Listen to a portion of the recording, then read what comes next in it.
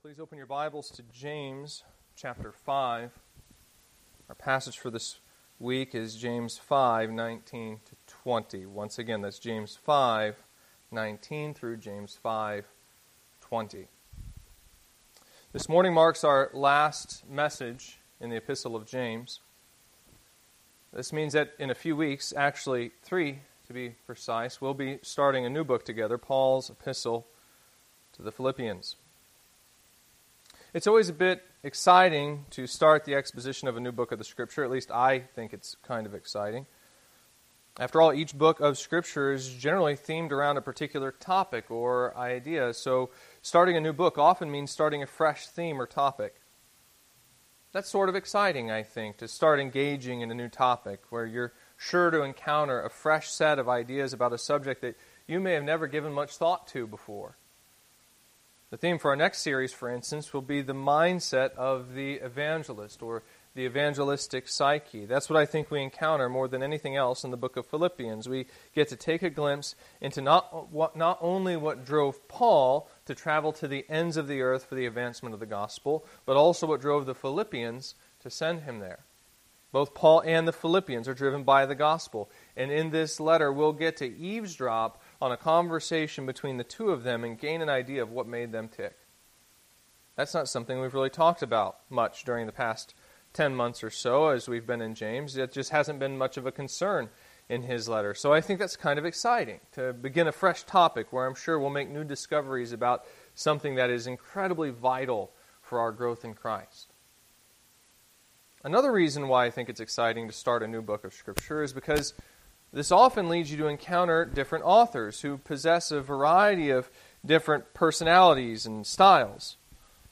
With each exposition of Scripture, you get to become further acquainted with one of the authors of Scripture. And when you're changing authors, this often leads you to become acquainted with them on an entirely new level.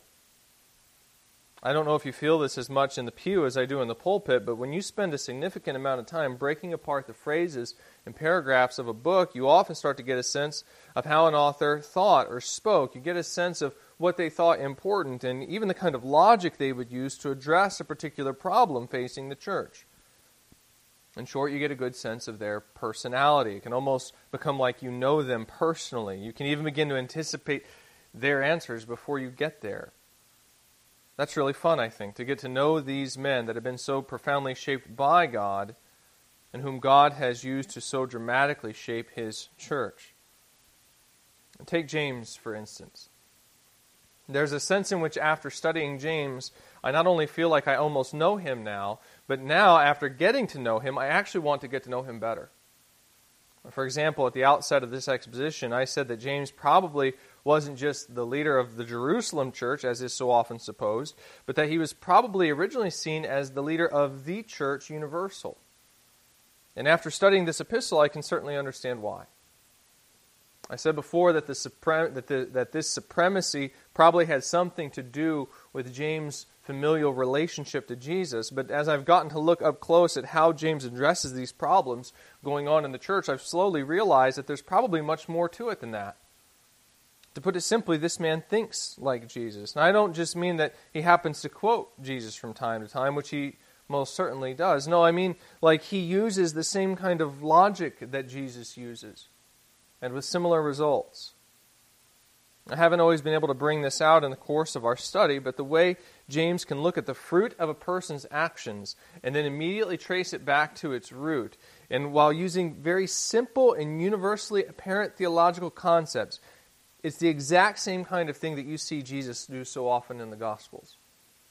Like there have been moments when I've been studying this epistle and I've thought to myself, if Jesus ever wrote an epistle, this is probably exactly what it would sound like. The resemblance is that close. You take that and then you realize that James not only grew up with Jesus, with the same kind of teaching and influences that shaped him, and having heard his brothers speak and teach perhaps more than any of the other apostles, but that he would have even probably shared a family resemblance. And you realize that for the apostles, talking to James was probably the closest thing there was to talking to Jesus this side of heaven. James may not write with the sort of theological detail that we find in someone like Paul. that he possesses incredible insight and wisdom. In fact, I now get why Paul himself would go and consult James at times. It's because there's a kind of perceptiveness in James' thought that is simply unparalleled. He's incredibly prudent, incredibly wise. In fact, I have to say, after studying this epistle, if I could sit down and have a conversation with any biblical figure other than Jesus, I kind of almost think it would be James. And I say that because I think he's probably the next best thing to the genuine article. He possesses the same kind of penetrating insight. I think he could take most of my questions and resolve them with the same sort of profound simplicity that we find with Jesus. Just imagine then what we'll discover as we dig into the mindset of the evangelist in the book of Philippians. That's going to be a lot of fun to get to become acquainted with the Apostle Paul and learn what made him tick. You think about it, after Jesus, he's probably the second greatest evangelist who ever lived. Even secular historians will often acknowledge that he has had a more significant impact on Western culture than perhaps any other individual in history. The man is an evangelistic force of nature. Culturally and theologically speaking, he's a one-man wrecking crew. He essentially turned Europe upside down with his ministry to the Gentiles. And we're going to get to crawl inside his mind and learn what made him do that, where that passion came from. Don't tell me that's not exciting. I think that's exciting. I tell you what, though, there's probably one thing about starting a new epistle that I enjoy more than all of this that I've just mentioned to you. And that's the surprises. You see, I'm often learning here right along with you. I hope you realize this. I mean, don't get me wrong, I'm usually a couple of weeks ahead, but it's not as if I've done all the research that can be done on a book in advance. I wish I had that kind of time. I don't, though. I'm mostly working along week by week. I'll start by reading some general overviews of a book so I can get a good idea of where things are headed. I'll perhaps translate the book ahead of time, get a sense of the basic structure of the book. But other than that, I don't really know what's coming until I'm getting ready to preach a passage. That's when I have a chance to get down into the nuts and bolts details of a text. And it's only then that I can really grasp the fuller implications of what an author is saying. And quite often I end up surprised by what I discover. James is no different. When we started, I had a general picture of what James was saying in this epistle. I've captured that sentiment in my title for the series, Wisdom from Above. The idea is that this is an epistle in which James pits the wisdom of the world, this wisdom which James calls earthly, unspiritual, demonic, against the wisdom from above, which comes down from the Father of lights, with whom there is no variation or shadow due to change. Now, it's not exactly as if my understanding of this book has entirely changed. After all, I would still say that this is one of the main ideas of this book. It's most certainly at the core of James' exhortations, but at the same time, I don't think I realized when we started just how much this book is actually about conflict. I was recently reflecting on what James is doing at the close of this book, this whole bit about how we should not judge one another, and neither should we swear an oath. And I turned and said to Emily, if there's a more practical book in the New Testament, if there's a book that does a better job of simply describing how we are to live with one another as Christians, how the church is to function on a day-to-day level, and why, then I'm sure I don't know what it is. Maybe 1 Corinthians, that would come close. I'm already anticipating that going forward, I'm probably going to be referring to the book of James in my counseling more than probably any other book in the whole of Scripture. You see, if you've been paying attention, then you probably realize by now that most of this book has actually been about speech. I don't think I fully realized that point going in, but that's the primary concern that James has here. The way these Christians are misusing their words to hurt and abuse one another. It starts as early as chapter 1, when brothers are not wanting to receive correction for their sin. And James has to tell them, if anyone thinks he is religious and does not bridle his tongue but deceives his heart, this person's religion is worthless. These brothers are wanting to lash out and defend themselves against the charges that are being leveled against them, and James has to tell them, hold your tongue. Be quick to hear, slow to speak, slow to anger, for the anger of man does not produce the righteousness of God. The one who is a hearer of the word only and not a doer is like a man who looks at his natural face in the mirror and then goes away and immediately forgets what he was like. In short, he tells them you need to do the implications of the gospel, so don't try to defend yourself. Now hold your tongue and be corrected so that you might be conformed to the calling you've received in Christ. Chapter 2, the attention shifts to a concern over the judgments that are being delivered in the church. Church leaders are wanting to show bias to the wealthy while not giving regard to the poor. James has to remind these leaders not only do these types of judgments contradict the gospel, but that the type of faith that merely professes faith without demonstrating that faith in action is worthless. Again, he's concerned with this inconsistency between one's speech and their actions and the type of damage that this produces in the body. This leads James to then describe how to evaluate potential leaders in chapter 3. And what's the standard? It's the use of their tongue. He describes both the danger and the untamability of the tongue in the first half of chapter 3. And then he asks the question, who is wise and understanding among you? By his good conduct, let him show his works in the meekness of wisdom. Just a couple verses later, he describes what he means by this statement when he says, but the wisdom from above is first pure, then peaceable, gentle, open to reason, full of mercy and good fruits, impartial and sincere. And a harvest of righteousness is sown in peace by those who make peace. In short, he says the way that you discern the quality of the teacher is by the use of their tongue. The man who's qualified to lead does master his tongue. He doesn't just speak, he listens. He's open to reason and he issues equitable judgments. The result is that peace springs up in his wake. He sows words of wisdom, and the fruit is a harvest of righteousness in the people and relationships he encounters. In chapter 4, we learn the root of the conflicts in the church. It's the reader's idolatrous desires. And after explaining that God disciplines this idolatry, James turns his attention once again to the tongue. He tells the poor who've been angered by the hypocrisy at work in the church, he says, do not speak evil against one another, brothers. The one who speaks evil against a brother or judges his brother speaks evil against the law and judges the law. And to the rich who try to manipulate their poor brothers with their arrogant boasts, as it is, you boast in your arrogance. All such boasting is evil. In short, he tells them both to guard their tongue. God is disciplining them for the things that they're saying to one another. Therefore, if they want to see their pain removed, then they need to repent of what they're saying to each other. We see the outcome of this repentance toward the latter half of chapter 5. James tells his readers that so far from deceiving and cursing one another, they ought instead to confess their sins to one another and pray for one another. He tells them that some of them are actually sick because of the rifts that have been caused in the body with their hateful speech. God is uncovering what man has attempted to cover. And so if they want to see these afflictions taken away, then they're going to have to heal their rifts that they've caused by their speech, with their speech. And it's like I told Emily the morning that I was marveling over just how practical this book is. You know, when you stop to think about it, this really accounts for like 90% of the sins we commit against each other. Does it not? Really, think about it. What is probably the most common sin that you perform against your brothers and sisters in Christ? I doubt you've ever actually stolen from a brother or sister. Maybe you have, but even so, it's probably been pretty rare. I sure don't think any of you have ever murdered a brother or a sister. You probably wouldn't be sitting here today if you did. At least you haven't physically, literally stolen from or murdered your brother, right? But I would practically guarantee you have practiced the kind of manipulation that James talks about in this epistle. You may not have literally stolen from your brother, but you've defrauded them nonetheless. You've done it with your tongue.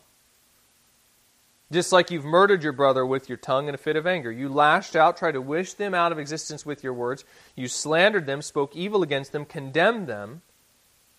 And just like I've said before, those kinds of words do matter. We may say, sticks and stones may break my bones, but words will never hurt me, but it isn't true.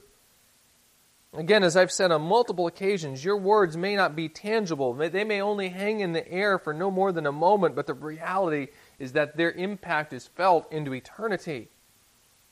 I would even go so far as to say that the most significant and enduring of the works that you will perform in this life will either be produced or destroyed by your words.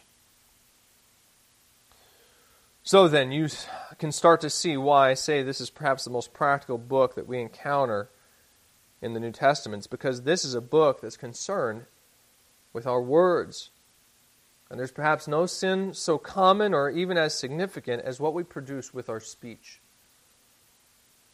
Well, this morning we get to see this final exposition of James come full circle with one final exhortation, one which not only turns things upside down once again, but which also has to do specifically with the use of the tongue.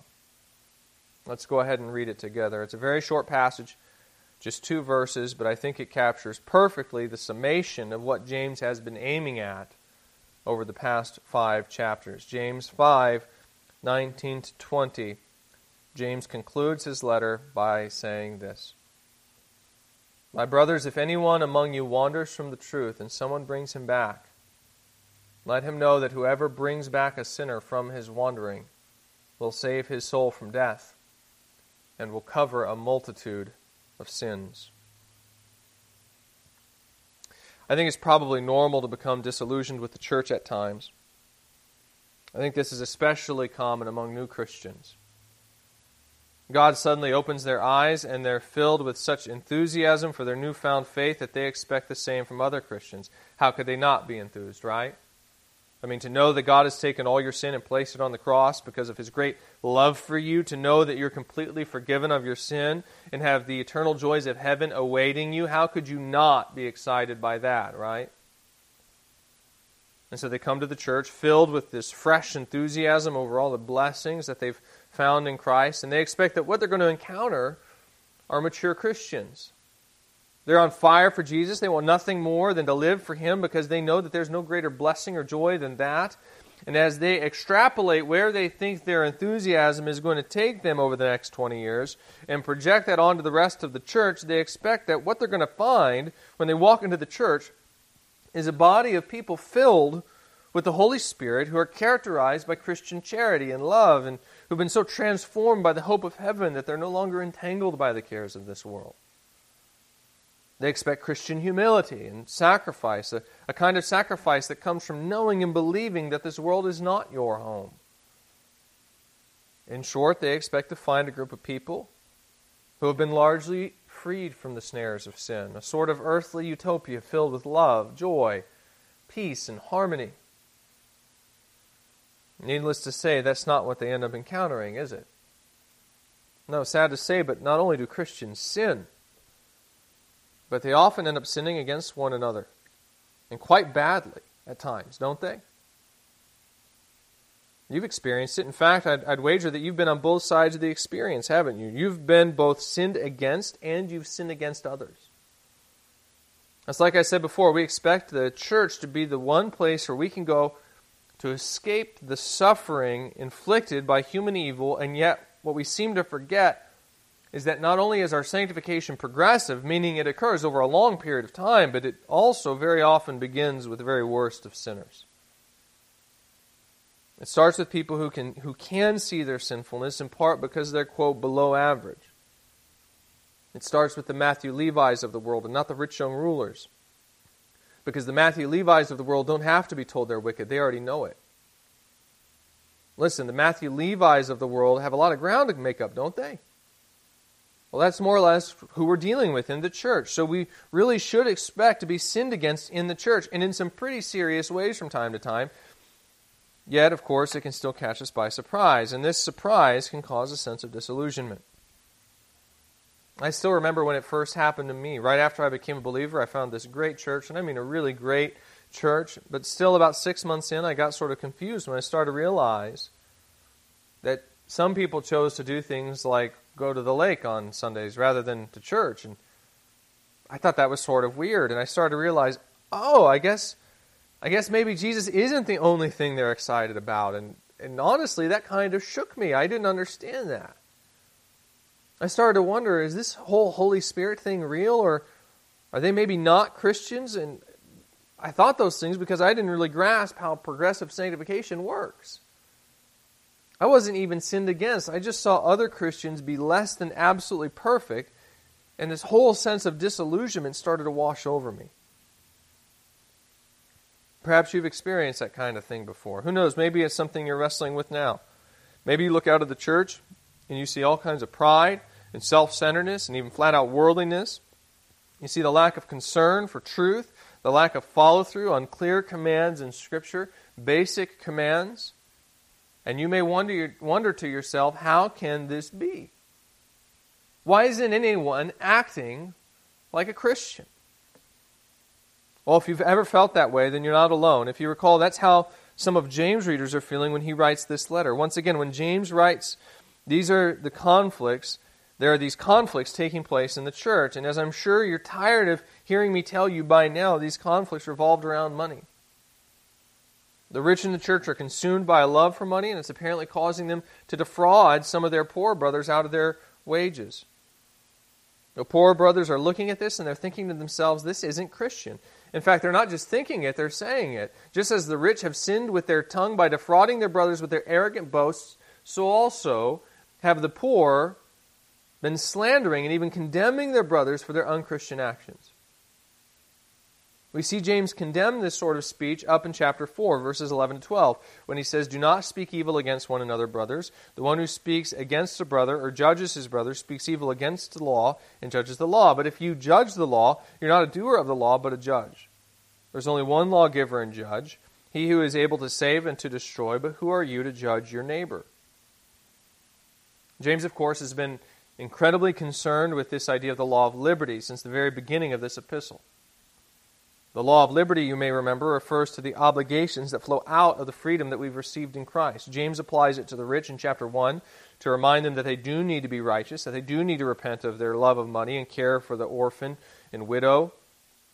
In chapter 2, he applies it to church leaders who want to show favoritism towards the rich. The law of liberty, he reminds them, means that both the poor and the rich should be judged by the same measure of judgment, since in Christ they're truly equals. They're both accepted on the basis of the same sacrifice. They'll both receive the same inheritance. And so the church leaders would do well to practice no bias and show no partiality in their judgments against their brothers. To the poor, James applies the same standard. He tells them that they need to remember that according to the law of liberty, these rich brothers they want to condemn are still brothers. They've been declared not guilty on the basis of Christ's finished sacrifice. And to therefore go around condemning these brothers is to actually practice a sort of arrogance of the very worst kind, since it not only contradicts God's judgment, but even attempts to stand in judgment over God. No, they can't condemn their brothers, James explains, because the law of liberty indicates that they don't have that authority. They are obligated to forgive their brothers. Well, if that's the case, then how should this law of liberty transform their speech? How should it affect the way they approach conflict? If they shouldn't condemn their brother, then what ought they to do? After all, it's not okay for this kind of sin to just go on in the church, right? Well, then what ought they to do about it? How should they use their tongue to address these problems? That's what James shows us in today's passage. Last week, he told the rich how they ought to transform their speech. He told them that instead of trying to hide their motives and deceive their brothers, they should instead confess their sin and ask for prayer. Now this week he does the same thing with the poor. He tells them how they need to transform their speech. And in so doing, I think he points them to two entirely new perspectives that they should adopt in the way that they think about their sinning brother, both of which flow out of this law of liberty. And I would strongly encourage you to adopt both of these perspectives in the way you think about your brother or sister when your fellow Christian sins against you. Let's go ahead and look at these points very briefly. I don't think they're very hard to understand, but they are incredibly important and helpful. Once again, there's the action, the way they're supposed to transform their speech, and that's supported by these two different perspectives that they ought to adopt with regard to their brothers. What's the action? It's simply this. Don't condemn, rather pursue. Don't condemn, rather pursue. Don't use your tongue to condemn your brother, James explains. Rather use it to pursue and even restore him. Once again, verses 19 to 20, James says, "My brothers, if anyone among you wanders from the truth and someone brings him back, let him know that whoever brings back a sinner from his wandering will save his soul from death and will cover a multitude of sins." Back in chapter 1, James' readers are struggling with the trials that they're experiencing. They seem to be wondering perhaps if God is making them sin specifically so that He can discipline them. This can't be, James explains, because not only is that contrary to the character of God, but it's contrary to His purposes for them. He reminds them, chapter 1, verse 18, of His own will He brought us forth by the word of truth, that we should be a kind of first fruits of His creatures. This is a critical component to this law of liberty idea. As Christians, we've been set free from our bondage to sin, not so that we might merely serve ourselves, but so that we might, in the words of Paul, present ourselves to God as those who have been brought from death to life, and our members to God as instruments of righteousness. In short, Christ died for our holiness. And that's not just in a forensic or legal sense. He died not just for your justification, but for your sanctification as well. This is what it means to be under the law of liberty. It means we have been freed from our enslavement to sin so that we might serve a new master, our Lord and Savior, Jesus Christ. This means that we're to take every aspect of our being and dedicate it in service to Jesus Christ. This includes not only the intangible aspects of our being, such as our time or energy, but the tangible aspects as well. And this includes not only the parts of us that are unattached to our person, such as our money, but even the parts of us that are attached, meaning we are to use our very bodies to glorify the Lord. This is what Paul means when he speaks about your members. He's talking about the physical members of the body, such as, for instance, the tongue. What does this require to begin to present one's very members in this way? I think Paul describes the matter quite well in Ephesians 4. He says, verses 17 to 24, "Now this I say and testify in the Lord, that you must no longer walk as the Gentiles do, in the futility of their minds. They are darkened in their understanding, alienated from the life of God, because of the ignorance that is in them due to the hardness of heart. They have become callous and have given themselves up to sensuality, greedy to practice every kind of impurity.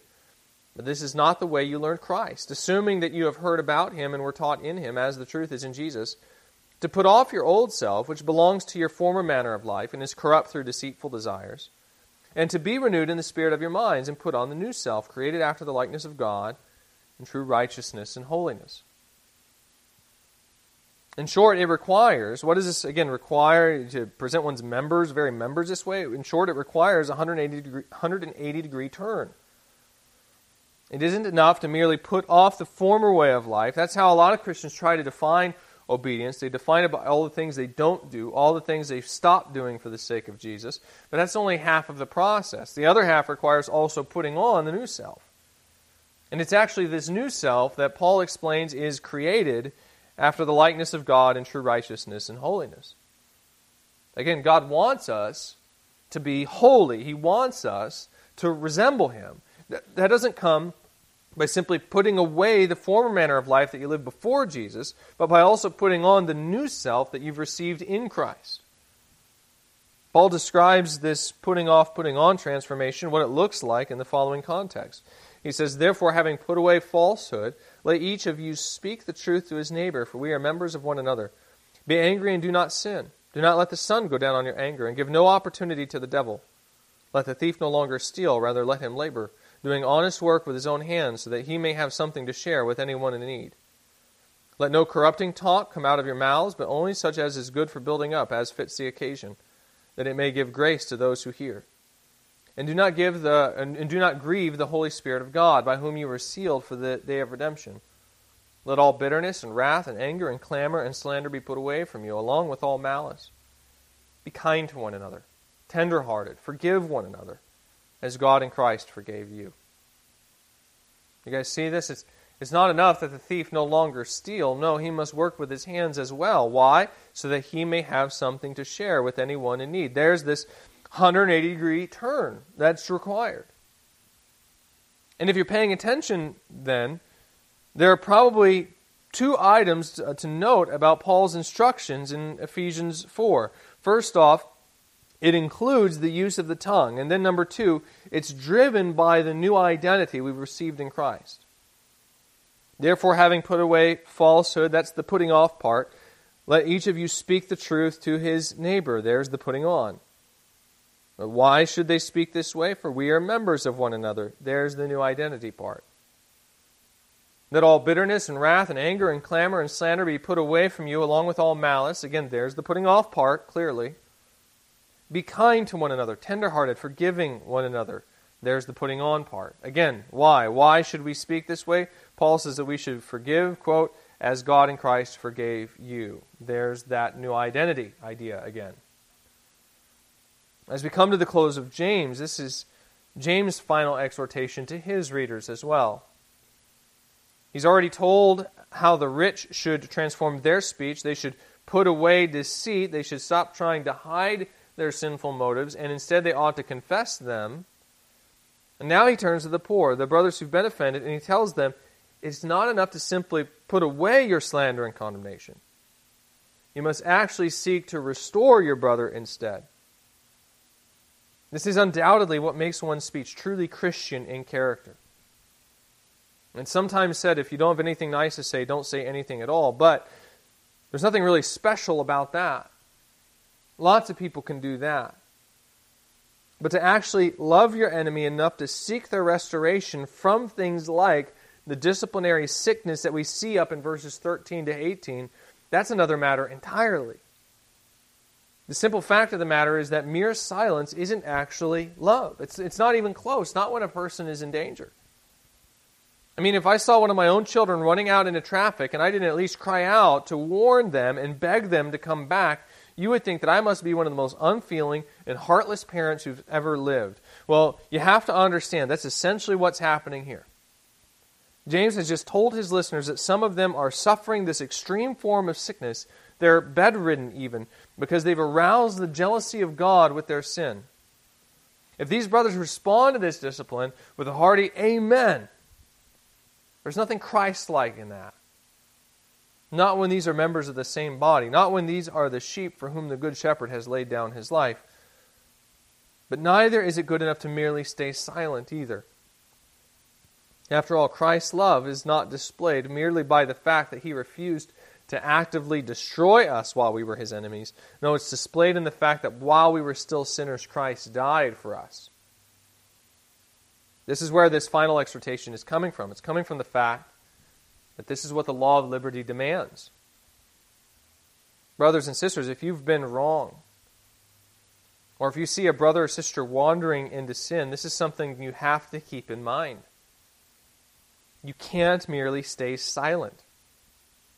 Like, it's not optional. You have to speak up. This is what true repentance looks like. It's what Paul says. We must not only not be angry, but we must also not let the sun go down on our anger. Some people think it's enough to merely stay silent when someone wrongs us. We think that's what righteousness looks like. It's avoiding conflict. But that's actually not what the Bible tells us to do. It actually tells us to go into the conflict in order to see the sin put away. Why ought we to do this? Again, Paul tells us. He says we're to give the devil no opportunity. Remember how James said back in chapter 4 that we're to resist the devil and he will flee from us? Well, this is what happens when sin goes unchecked. Satan is given the opportunity to afflict the body through temptation, which then incurs the disciplinary correction of God.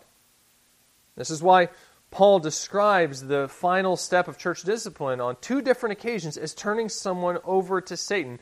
When someone is removed from the sanctifying influence of the church, where we do speak the truth to one another in love, they're made vulnerable to Satan's ploys, and the only outcome there is destruction. Listen, love dictates that we can't let this happen to our brother. The only point at which we should become silent is when our brother or sister has ignored our pleas so often that the only recourse we have left is to, in the words of Paul, deliver them over to Satan for the destruction of the flesh, so that their spirit may be saved in the day of the Lord. It's when the only option we have left is to let them sin so that God himself can discipline them into repentance that we remain silent. Until that point, we must speak. So the next time someone wrongs you or when you see someone in sin, remember that the law of liberty demands that you not only not use your tongue to destroy your brothers, but you must actually use it to restore them. The question is, though, where does this kind of speech come from? I think James hints at two different perspectives that arise out of the law of liberty in this passage, which in turn drive this transformed speech. The first new perspective is this. Number one, assume the best of your brother rather than the worst. Assume the best of your brother rather than the worst. It's not so, it's very common when someone sins against us to assume the very worst of them. We'll say to ourselves, they meant to do that. Or they know exactly what they're doing. We tend not to extend grace, to assume that many of their sins may be performed in ignorance. And even when we're right, even when they do know what they're doing, we fail to take into account how very hard it is to obey. And how sometimes even our very worst sins are not always driven by malice towards our brother, but by our own weaknesses, our own fears and lack of faith. You take these rich brothers here, for instance, and what's their flaw? Are they selfish? I mean, sure, but if you're paying attention, it would also seem they're quite scared. The reason they're manipulating the finances is because they're afraid of what's going to happen to them if they don't. Now, that doesn't excuse their sin. They're still sacrificing their brother for their own comfort. That's wrong, but still, I think we can understand where that fear comes from, can't we? Certainly, the poor of all people should be able to sympathize with what it feels like to fear for your financial future. All to say, not all sin is driven by malice alone. Much of it is driven by our own weaknesses and fears. If you look at the way James speaks here, that's more or less how he's regarding the sins of the rich. 2 times he speaks of them as, quote, wandering from the faith. Now, the root word here is planao, and it's actually the word from which we get the term planet. Now, planets in the eyes of the ancient world were stars that didn't hold their course in the night sky. They wandered. That's the sense of this word planao. It actually means something like to lead astray or to deceive. And when it's used in the passive sense, as it is here, then it means something like to be led astray or to err. In other words, the connotation here is that it's not as if these brothers have exactly intentionally taken this course. No, they've been led astray. They've wandered. This seems to be the attitude that Paul adopts in Galatians 6:1 when he writes, "Brothers, if anyone is caught in any transgression, you who are spiritual should restore him in a spirit of gentleness." The word for caught there is prolambano, and it means something like to be overtaken or even to be taken by surprise. The idea is that the sin has overpowered the brother or even ambushed them by surprise. One thinks of an animal caught in a snare. That's the picture that Paul presents when he writes Galatians 6:1. This is one way to change your attitude toward your sinning brother, by seeing them less as a perpetrator and more as a victim. And to be clear, by that, I'm not trying to remove the idea of guilt. I'm not trying to say that they aren't responsible for their sin. I'm just saying that, number one, they are indwelt by the Holy Spirit. And so to some degree, the law of liberty does dictate that you can and even should assume the best from your brother instead of the worst. Understand, they're not unbelievers, meaning they do have a power that's at work in them, waging war against the flesh. So you can more or less begin by assuming that they do want to please God, but they're caught.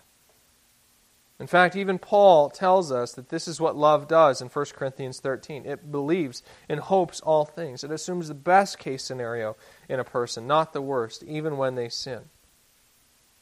So I'm not trying to clear the sinner of responsibility. I'm just saying, number one, they are indwelt by the Holy Spirit. And so we really can assume the best in them. And then number two, I'm saying that the outcome of their sin is also going to be bad.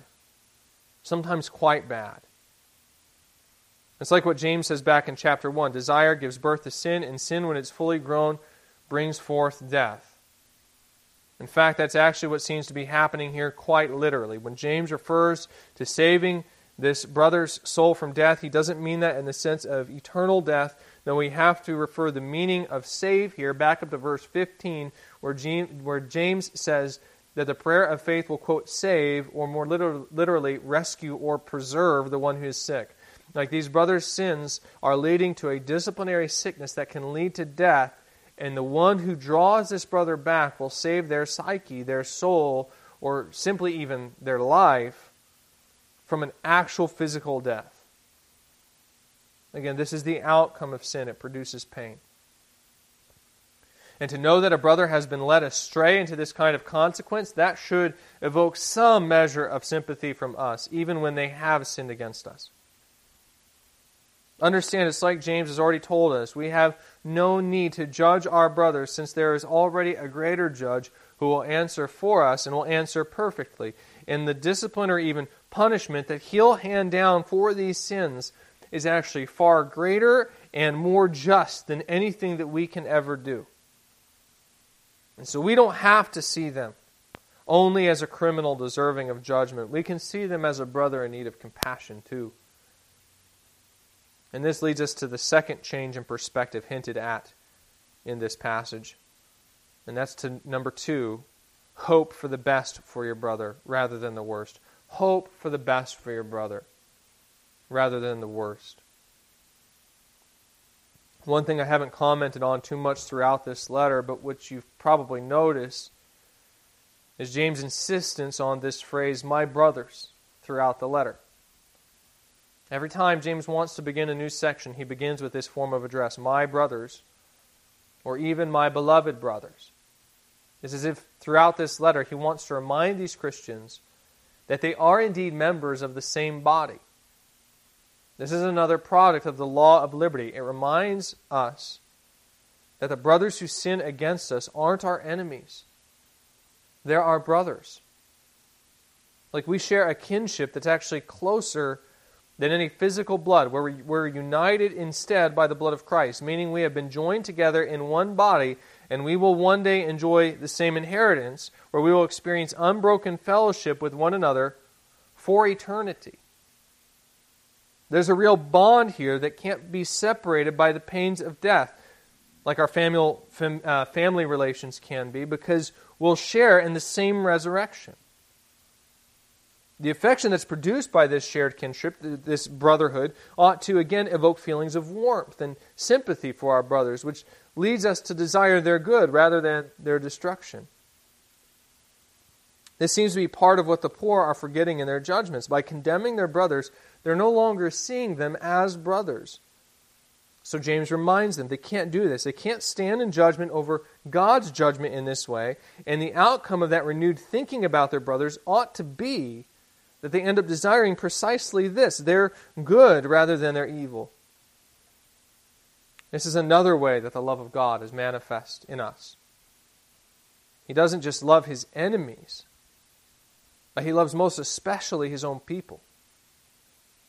Like Jesus lays down His life for His sheep specifically, and He does it because they're His brothers.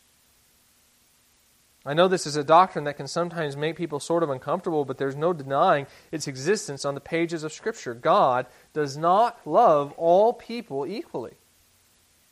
Don't get me wrong, He doesn't show any partiality. He's completely just in His judgments. And just as Peter notes in Acts 10:35, in every nation, anyone who fears Him and does what is right is acceptable to Him.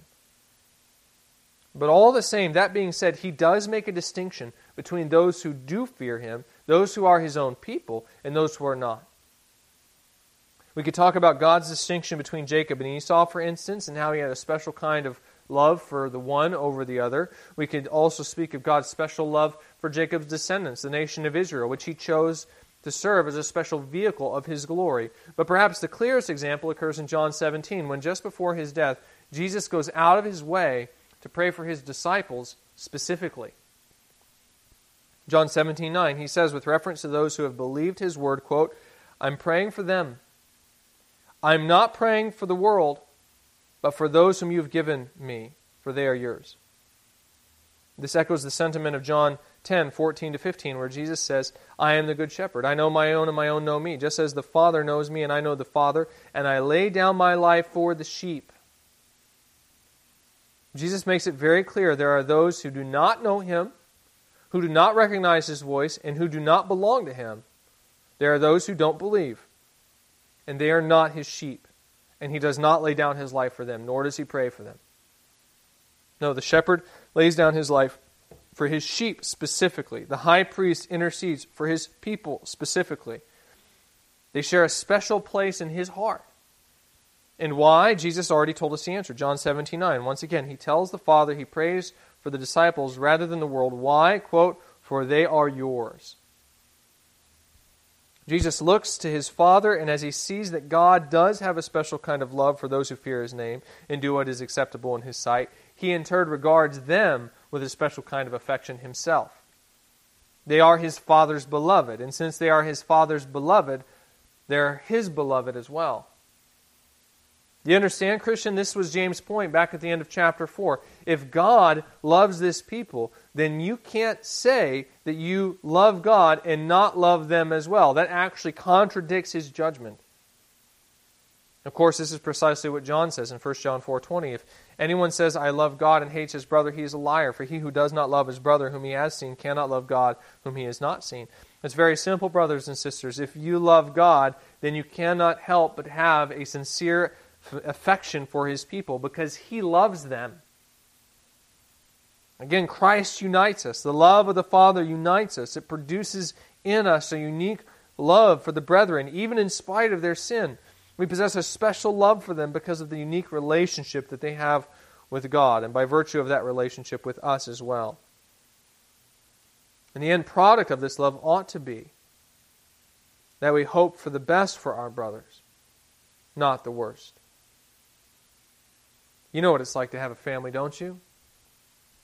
Most of the times, I'm not going to say all the times because we do live in a world filled with sin, but most of the times, you love your family no matter what, right? They don't always treat you well. In fact, a lot of times they can actually treat you quite poorly. And yet, in spite of all that, you still root for your family, don't you? Like you put up with a lot, right? Why? Because they're your family, and you can't change your family. So even though they make you mad sometimes, you still get excited when one of them gets a promotion at work or has a baby or gets married. You celebrate their birthday and send them gifts around Christmas time. Why? Because you like them. You want good for them. Friends, that's how it's supposed to be with your spiritual family as well. Just as all kinds of sin cannot sever the bonds you share with your physical family because for better or worse you can't change your family, much more does the blood of Christ tie you to your spiritual family. And the end result of these bonds is that even when your family sins against you, you still desire their good because you love them. And this ought to mean that when we see our brother or sister in sin, even when they sin against us, we don't desire their destruction. No, we desire their restoration. We want the best for them. And so rather than utter oaths against them, and rather than delight in the discipline that they end up receiving from God, we ought instead to seek them out, and we ask them to come back and experience the blessing of God. I'd imagine that some of you have had family that have done a lot of damage to their life. Maybe they got mixed up in drugs or some other kind of illegal activity. Maybe they've just continued to make poor choices over and over again. Now, I'd imagine that sometimes some of those sinful decisions have affected you. What do? Do you just disown that person? No, you seek them out. You've probably told them that they need to get off drugs, or if they made a bad decision, maybe went to debt or something like that, you try to help them out. You've tried to help them find a job, or maybe given them a place to stay for a little while. Again, why? Because that's what family does. We help each other. Even when they do dumb stuff, we help each other. That's the idea that James presents here as well. The brother or sister is physically ill because of the sinful choices that they've made, and instead of gloating over their sorrow, the believer ought to be heartbroken of it. The picture is almost of one family member coming to another while they're addicted to heroin or something like that, and after seeing their emaciated body and the needle marks in their arm, not getting enraged at them for their sinful choices, but instead pleading with them with great desperation and sorrow. Brother, you can't keep doing this to yourself. Come on, let me help you. You need to get off this. Let me take you to rehab. And then pushing back when their family member tries to refuse. Brothers and sisters, is this how you see your brother or sister in Christ after they sin against you? Is your first response to their sin to destroy, to make them pay, or is it to pursue and restore? The law of liberty demands that you pursue and restore. So if your first response is to destroy, then I'd strongly encourage you to adopt the perspectives that James is taking in today's passage. Assume the best of your brother and hope the best for your brother. Keep in mind, this book is about conflict. But it's also about how to pursue conflict according to the wisdom from above specifically. There are two paths you can take when your brother sins against you. You can pursue the way that is earthly, unspiritual, demonic. In short, you can try to get even. Or you can approach it from God's perspective, according to heavenly wisdom, and show compassion. You will regret the first path. As James told us at the very beginning of the book, the anger of man does not produce the righteousness of God. But if you pursue the second path, if you show mercy, James promises you, you will be blessed. And not only will you be blessed, but your brother will as well. It's like James says here, this kind of love covers a multitude of sins. There are many kinds of consequences that can be healed through your brother's repentance. So pursue the wisdom from above and be blessed. This concludes our time together in James. I hope the past several months in this book have been as enriching for you as I know it has been for me. Next week we're going to take a brief look at what the church does look like when it's living in harmony with one another and the tremendous witness this sort of love produces. And then after that we'll begin our exposition of the book of Philippians in a couple weeks later. I'd encourage you to come back as we begin this study together and crawl inside Paul's head and explore the gospel-oriented psyche of the evangelist. In the meantime, let's close with prayer. Let's pray.